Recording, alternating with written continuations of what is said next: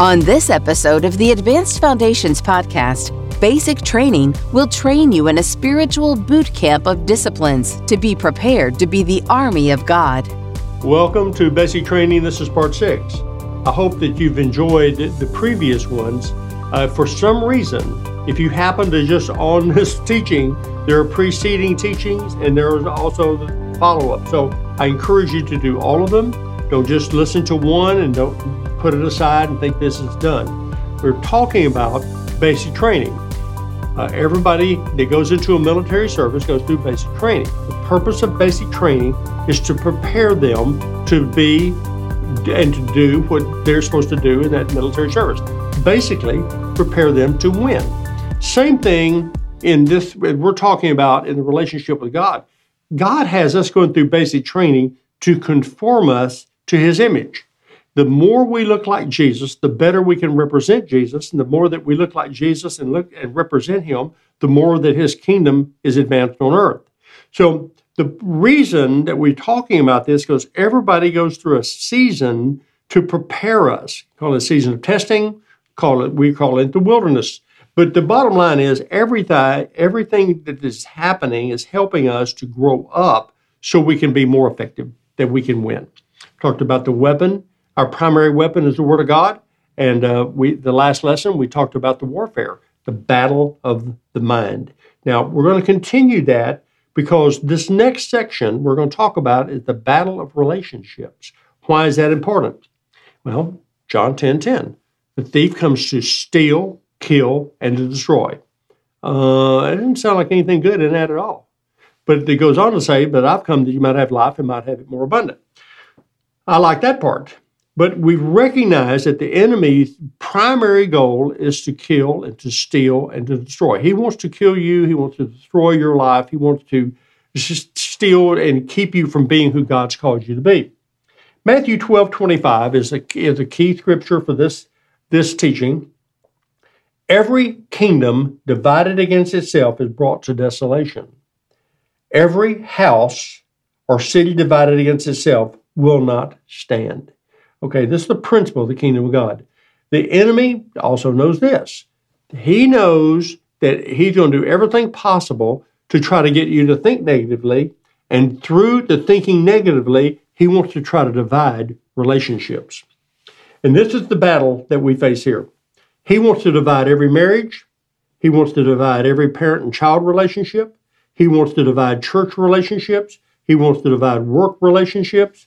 Any relationship, and especially the relationship we have with God. So he does everything possible because he knows that a house divided can't stand. So again, warfare. Let's talk about warfare. If you're going to win a war, how do we win that war? Well, we win it by coming in agreement with God and His Word. The enemy knows that, wow, if we're actually in a battle, and I'm going to have to do two things. I'm going to have to get you to think negatively, and I'm going to have to get you to get upset with people, to get you battling flesh and blood. Remember, we were told last week, Ephesians 6, we don't battle flesh and blood. We battle spiritual forces of wickedness. So if the enemy can get us battling people and causing and getting hurt and getting offended and hurting each other, he keeps us down here, we're never going to win because that's not the real battle. The real battle is a spiritual, unseen forces of wickedness that are trying to manipulate all this stuff that's going on. So this is why it's so important to understand the battle, the first in the mind, and now the battle of relationships. This is Matthew 6. It's what we call the Lord's Prayer. You should be probably familiar with this. It's in this manner, therefore pray. Our Father in heaven, hallowed be your name, your kingdom come, your will be done on earth as it is in heaven. Give us this day our daily bread and forgive us our debts as we forgive our debtors. Lead us not into temptation, but deliver us from the evil one. For yours is the kingdom and the power and the glory forever. Amen. Now, I don't have enough time to really get into that prayer that much, but in the middle of it, the prayer is that we are to forgive us our debts as we forgive our debtors. Now, it goes on to say, which is very interesting, verse 14 and 15 of chapter 6, for if you forgive men their trespasses, your heavenly Father will also forgive you. If you do not forgive men their trespasses, neither will your Father forgive your trespasses. So, wow. What is God saying here? Now, I believe what God is saying is how important right relationships are. God is a relational God. He is after us having the right relationships. Now, I'm going to shift here, and I'm going to bring it into the connection. God is love, and God is good. And he loves us, and he's told us that we're supposed to love one another. I'm going to read out of 1 John chapter 4. This is verse 7. It says, "Beloved, let us love one another, for love is of God. And everyone who loves is born of God and knows God. He who does not love does not know God, for God is love. In this, the love of God was manifested toward us, that God has sent his only begotten Son into the world that we might live through him. And this is love. Not that we loved God, but that he loved us and sent his Son to be the propitiation for our sins. Beloved, if God so loved us, we also love one another." Now, I picked this particular passage because it repeats over and over and over again that love is the key issue. Because God is love, and because he's loved us first, he wants us to love. And that love is what carries the whole thing. So God is wanting us to understand that, wow, everything is around love. The most powerful force on the earth is love, because love never fails. So how is that practical? It's easy for me to say, "Oh, I love you, brother," and then they say, "Oh, I love you." Well, let's have a problem and see if we really love one another. And so the establishing here, what John is saying is that you've got to understand that love is God, and if we really know God, we're going to love. Verse 20 says, "If one says, 'I love God,' and hates his brother, he's a liar. For he who does not love his brother, whom he has seen, how can he love God, whom he has not seen? And this is the commandment we have from him, that we who love God must love his brother also." So I'm going to make a shift here because it's really important. We're talking about the issue of relationships. And the highest thing that God has told us to do is to love. He's called us to love him, and he's called us to love one another. And he's very clearly here, he's saying, "Now, don't tell me you love me, but you hate your brother." Now, I want to turn to Matthew chapter 18. I'm going to read a verse here, and I'm not taking it out of context, but I'm just going to read one verse. This is verse 7. It says, "Woe to the world because of offenses, for offenses must come, but woe to the man by whom the offense comes." Offenses must come? What's he talking about? Well, what he's saying is that we can say we love, and I can even believe I love, but let's have an offense and see if I love.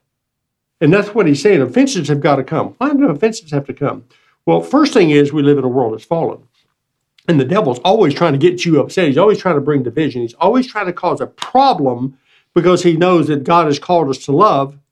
And he wants to get you offended with someone else, and usually those closest to you, those that you work with. So what he wants you to do is to be offended. He wants you to take an offense so that you don't love. So my point is that what true forgiveness is love in action. So I can say I love someone, but if I'm offended by that person, will I forgive them? Will I really release them completely? Now, I'm going to take this down a little bit further. This is the parable out of Matthew chapter 18, verse 21. So the whole chapter, I just encourage you to take time and read this whole chapter. Verse 21, Peter came to him and said, "Lord, how often shall my brother sin against me and I forgive him? Up to 7 times? And Jesus said to him, I do not say to you up to 7 times, but up to 70 times 7. Wow. I mean, it's like, okay. I mean, I'm sure Peter's sitting there going, wow. I mean, 7 times is a lot. Is that right, Lord? And he goes, no, how about 70 times 7? 70 times 7. That's a lot of times. Now, remember, it says, how often shall my brother sin against me and I forgive him? So, wow, that's a lot. So Jesus tells this parable.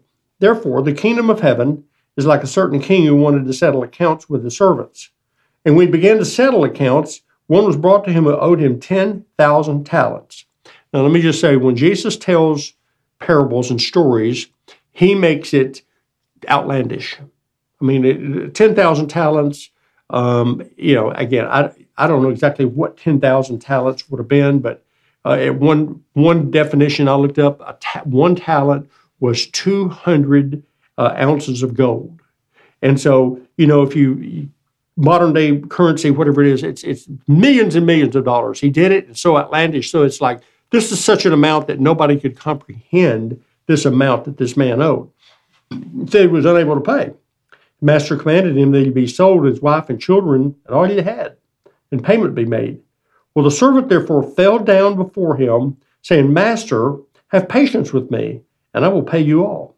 Then the master of the servant was moved with compassion, released him, and forgave him the debt. But that servant went out and found one of his fellow servants who owed him 100 denarii. And he laid hands on him, took him by the throat, and said, pay me what you owe me. Now, this particular amount was probably a week's wages. So we're talking, again, Jesus is making a point here. He's going to use this unbelievable, multiple millions of whatever it was in that day and time that he owed, couldn't pay. He forgave him. But this same man went out, in just a very small amount, he wouldn't forgive his fellow servant. But this fellow servant, verse 29, fell down at his feet and begged him. So have patience with me, and I will pay you all. It happened to be the same thing that the other servant had said to the master. But he would not. He went and threw him in prison until he should pay all the debt. His fellow servants saw what had been done. They were grieved, and they came and told their master what he had done. The master, after he had called him, and said, you wicked servant, I forgave you all that debt because you begged me. Should you not also have had compassion on your fellow servant, and as I had on you? And the master was angry and delivered him to the torturers or the tormentors until he should pay all that was due to him. So my heavenly Father also will do to you if each of you from his heart does not forgive his brother his trespass. That's the powerful passage of Scripture. And what's happening here, what we need to understand is that Jesus is making a point. He is making a very, very strong point and just saying, look, guys, look, I have forgiven you a debt that's insurmountable that you can't pay. There's nothing you could do. The only way, and look what he did. Verse 27, the master said he had compassion. He was moved with compassion. That's what Jesus did. He was moved with compassion when he saw us. We're like sheep without a shepherd. He released us, and he forgave us. Isn't that amazing? Now, that's our position in Christ. So what Jesus is saying, look, and remember we read Matthew chapter 6, he said, look, if you're asking for forgiveness, then your forgiveness is tied to you forgiving. I just give it to you. You go ahead. I have forgiven you, so now I want you to extend forgiveness to those. Complete release. I want you to have compassion. I want you to release them, and I want you to forgive them. I mean, complete, not expecting anything at all. So the reason the story is so profound is because basically we're that servant that was forgiven that debt that we couldn't pay, and we have a tendency to go out and we hold people for little tiny offenses. We get upset and we won't forgive them. And he's just saying, look, this is not only is it wicked, he calls us wicked because I forgave you, you won't forgive. And then he says you'd be turned over to the tormentors. The fastest way to torment, the fastest way to the enemy to gain access to us, or at least one of the fastest ways, hold unforgiveness. It affects us. So again, this is the warfare, the battle of the mind, is the enemy attacks who we are and our relationship with God and trying to get us to set our mind on things on the fleshly world. But the battle of relationships is where he keeps us balled up too. So if we don't understand these two battlegrounds, we'll never be able to be victorious. So again, verse 35 says, my heavenly Father will also do to you if each of you from his heart does not forgive his brother his trespasses. Very, very important. Okay, one more passage here that in regard to offenses. This is chapter 11 of Matthew. And this is a passage that when I first saw this, I went, oh my goodness, it's so important for us to understand. Matthew chapter 11, verse 1, now it came to pass when Jesus had finished commanding his disciples Then he departed from there to teach and to preach in their cities. And when John heard, who was in prison, about the works of Christ, he sent 2 of his disciples. And he said, "Are you the coming one, or do we look for another?" And Jesus answered and said to them, "Go and tell John the things which you hear and see. The blind see, the lame walk, the lepers are cleansed, and the dead hear. The deaf hear, and the dead are raised up, and the poor have the gospel preached to them. And blessed is he who's not offended because of me." When I first saw this, I went, wait a minute, this I don't like this kind of passage. John, who is Jesus' cousin, who is the forerunner, the one who was out there baptizing, who baptized Jesus, is in prison. Well, he says, "Well, go see if Jesus is the one. I mean, I'm in prison. Obviously, if he's the one, he's going to come let me out." Because they all knew the scripture that he releases the captives. That's out of Isaiah. Well, Jesus says, "Go and tell him, the blind see, the lame walk, the lepers are cleansed, the deaf hear, the dead are raised." He left out setting the captives free. I'm sure John's going, obviously, if I'm his cousin and I'm the forerunner, he's going to come set me free. He didn't do it. So he said, "Blessed is he who's not offended because of me." Do you understand that a lot of times, not only do we get offended at people, we get offended at God. Because God doesn't come through the way that we think he should come through. So we get upset with God. So the point is, and I'm trying to make a point here, is that this battle is about trying to break a relationship with God and a relationship with each other. Because the enemy knows that if he can get us offended, either offended at God or offended at one another, we'll pull back. We'll pull back and will not be effective in the warfare that God has called us to in advancing his kingdom. Now, I want to shift gears here to just talk about how do we really forgive. This is Ephesians chapter 4, verse 26 and 27. It says, "Be angry and do not sin. Do not let the sun go down in your wrath, but give no place to the devil." Wow, that's interesting. I remember saying years ago, I never could figure out how to do that. I just got angry. And it didn't seem to ever, I did sin. What he's saying is that anger is an emotion. So don't deny the fact that you get upset. Don't deny the fact that somebody upsets you. No, he's saying, but deal with it in a timely manner. And there is grace to do that. So it says, be angry, don't sin. Don't let the sun go down. Don't give a place to the devil. Because when you do get angry and you harbor unforgiveness, you open the door to the enemy. That's those tormentors. You just might as well let the enemy come in. Well, how do you deal with that? Well, what you do is that you continue reading in this passage. It goes on to Ephesians 4:29. It says, "Let no corrupt word proceed out of your mouth." Wow, that'd be pretty good if we could do that.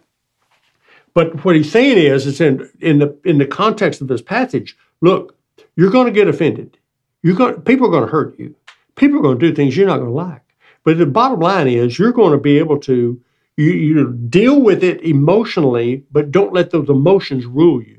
Don't let that fire and that upsetness rule you. And here's how you don't do that. Don't let that tongue get loose and start talking. But what is good for necessary edification, that it may impart grace to the hearers.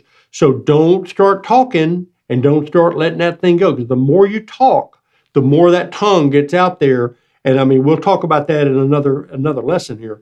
But listen, that tongue gets loose and you're going to speak all kinds of wickedness out there and it's not going to be any good. So what do? Well, Ephesians 4:32, be kind to one another, tenderhearted, forgiving one another, even as God in Christ forgave you. So it's very, very important to recognize that the way we forgive is to understand we've been forgiven. If you got to realize that the forgiver lives in you.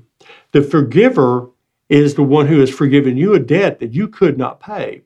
And so he's just saying, look, I forgave you, you forgive. People say, well, you don't understand what happened to me. You don't understand what somebody did to me. No, I don't.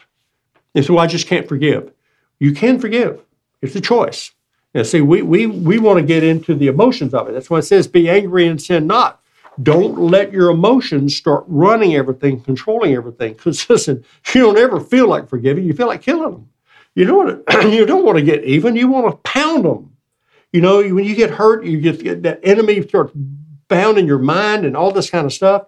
And I mean, all you can think about are all the bad things you can do to that person.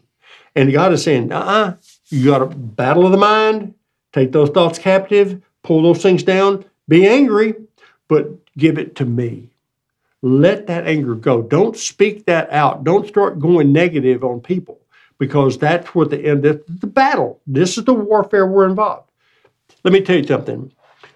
You have to come to a place where you're predetermined to not take an offense. Now, I used to say, well, I won't be offended, and that's wrong, because you get offended. The problem is, what are you going to do with that offense? So be predetermined. People say, how do you do that? Before you're offended, already make a determination, I'm going to forgive. And so you've got to be proactive in your thought process. When somebody says something or does something, you got to stop it right there and go, well, I am not going to be offended, or I'm not going to take that offense. I don't know what they meant. I don't know why they said it. I don't know if it was meant the way it was meant to be. But you know something? I'm going to choose to bless and forgive. I'm not going to take that. And it's hard. This is the battle. You've got to understand this battle. The enemy is always trying to get you to get offended. So that's why you have to stop those thoughts. When I've had people will tell me, you should have looked at me. I looked at you. You got to be kidding me. You were thinking something. That's what the enemy always wants to do. Well, you said this, or you didn't do this, or you ignored me, or you should have done this. And I mean, it's just all that stuff that the enemy is trying to get you upset. You got to stop. You got to win the battle of the mind. Because if you don't win the battle of the mind, you won't win the battle of relationships. And when you understand the power of forgiveness, it is a weapon that God gives to you, because it's according to the Word. Forgiveness, just a couple of points here about forgiveness. Number one, it's a decision. It is not an emotion. You don't feel like forgiving. You feel like killing them. So it's a decision of the will. You decide to obey God's word. Feelings will come later. You may say, but you don't understand what they've done to me. I realize there are some horrible things that people do to people. And I don't deny that. I'm not saying it's easy, but I'm saying the power of love is more powerful than anything else there is. Forgiveness does not mean it was okay. People say, well, it wasn't right what they did. You're probably right. It wasn't. It doesn't mean that you agree with what someone did. You got to show what forgiveness is. What is forgiveness? Forgiveness is for you. Forgiveness is not for the other person. Forgiveness is for you. It frees you. So when you understand that, whoa, you mean I got the key to getting free? You do. Forgive. Choose to love. How real love? Forgiveness. That's what Jesus did on the cross. On the cross, he said, Father, forgive them, for they don't know what they do. Wow. He forgave. Now, I want to take us down to this last part here. This is a powerful key here. This is Luke chapter 6, verse 27 and 28. It says, I say to you who hear, love your enemies, do good to those who hate you, bless those who curse you, and pray for those who spitefully use you. Now, this is a powerful passage, and I want to walk through it just a little bit. So number one, it says to love your enemies. It didn't say just love your friends or your neighbors, to love your enemies. And why? Because love never fails. Love is the most powerful force on the face of the earth. And what is love? Let me repeat it again. It's forgiveness. It's choosing to forgive. It's the act of the will. You choose to forgive. And so that's why love is so powerful. That's why the first thing it says, love your enemies. Now, we're supposed to love one another, but this is saying love your enemies. Second thing is, do good to those who have hurt you. Well, how do you do that? Well, you got to think of ways to do good. You have to think that, I don't know if I can do that. Well, you start thinking and praying and asking God, how can I do good to a person who's hurt me, to a person who's really violated me? I mean, it's hard. I didn't say it's easy, but I'm saying you want to get free, you really want to know how to get free, You start praying about, how can I do good? Oh, the third one is, bless those who curse you. Wow. Okay. Let's just think about this for a moment. Somebody's blatantly cursing you. Somebody hates your guts. And the Bible says, won't you bless them? Wow. There is power in blessing. There is power in love expressed. There is power in practically doing good. This is not easy to do. So please hear me. I'm not saying making light of this. I'm telling you, you really want to get free, you really want to win, this is how you do it. And the last one is pray for those who spitefully use you. So I have people come up to me after I've shared this, and they'll say, but, I had a father or a mother that abused me, and they're dead. How can I do that? In your prayers and your thoughts, you can choose to bless them. You can choose to love them. You can choose to release them and to release yourself. It frees you. Now remember, forgiveness is for you. Forgiveness is not for somebody else.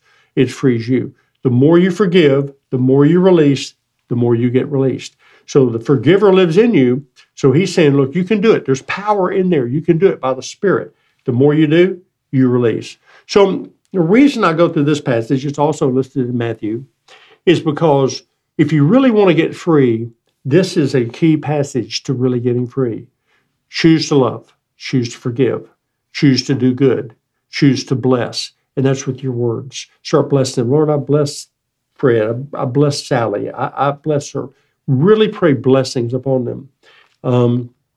Years ago, we had a business deal that went bad, and the guy told us he was going to sue us. And we finally settled and got it over with. And the Lord said, you're not through. You need to forgive him.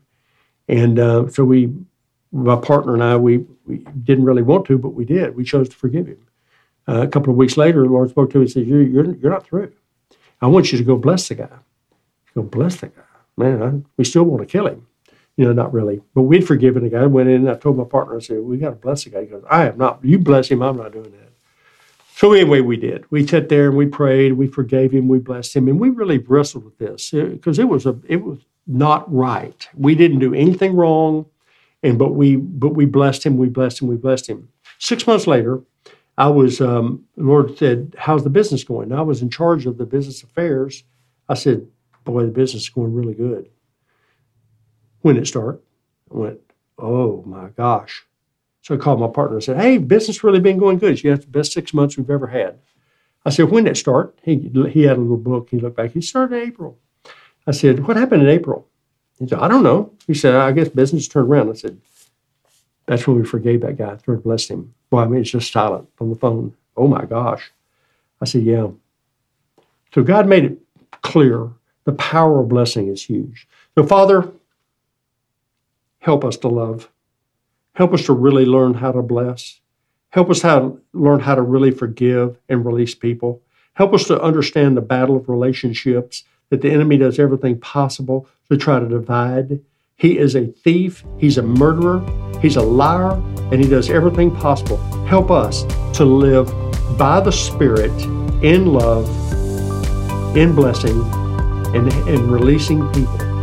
Lord, we love you. We bless you. We just thank you now in Jesus' name.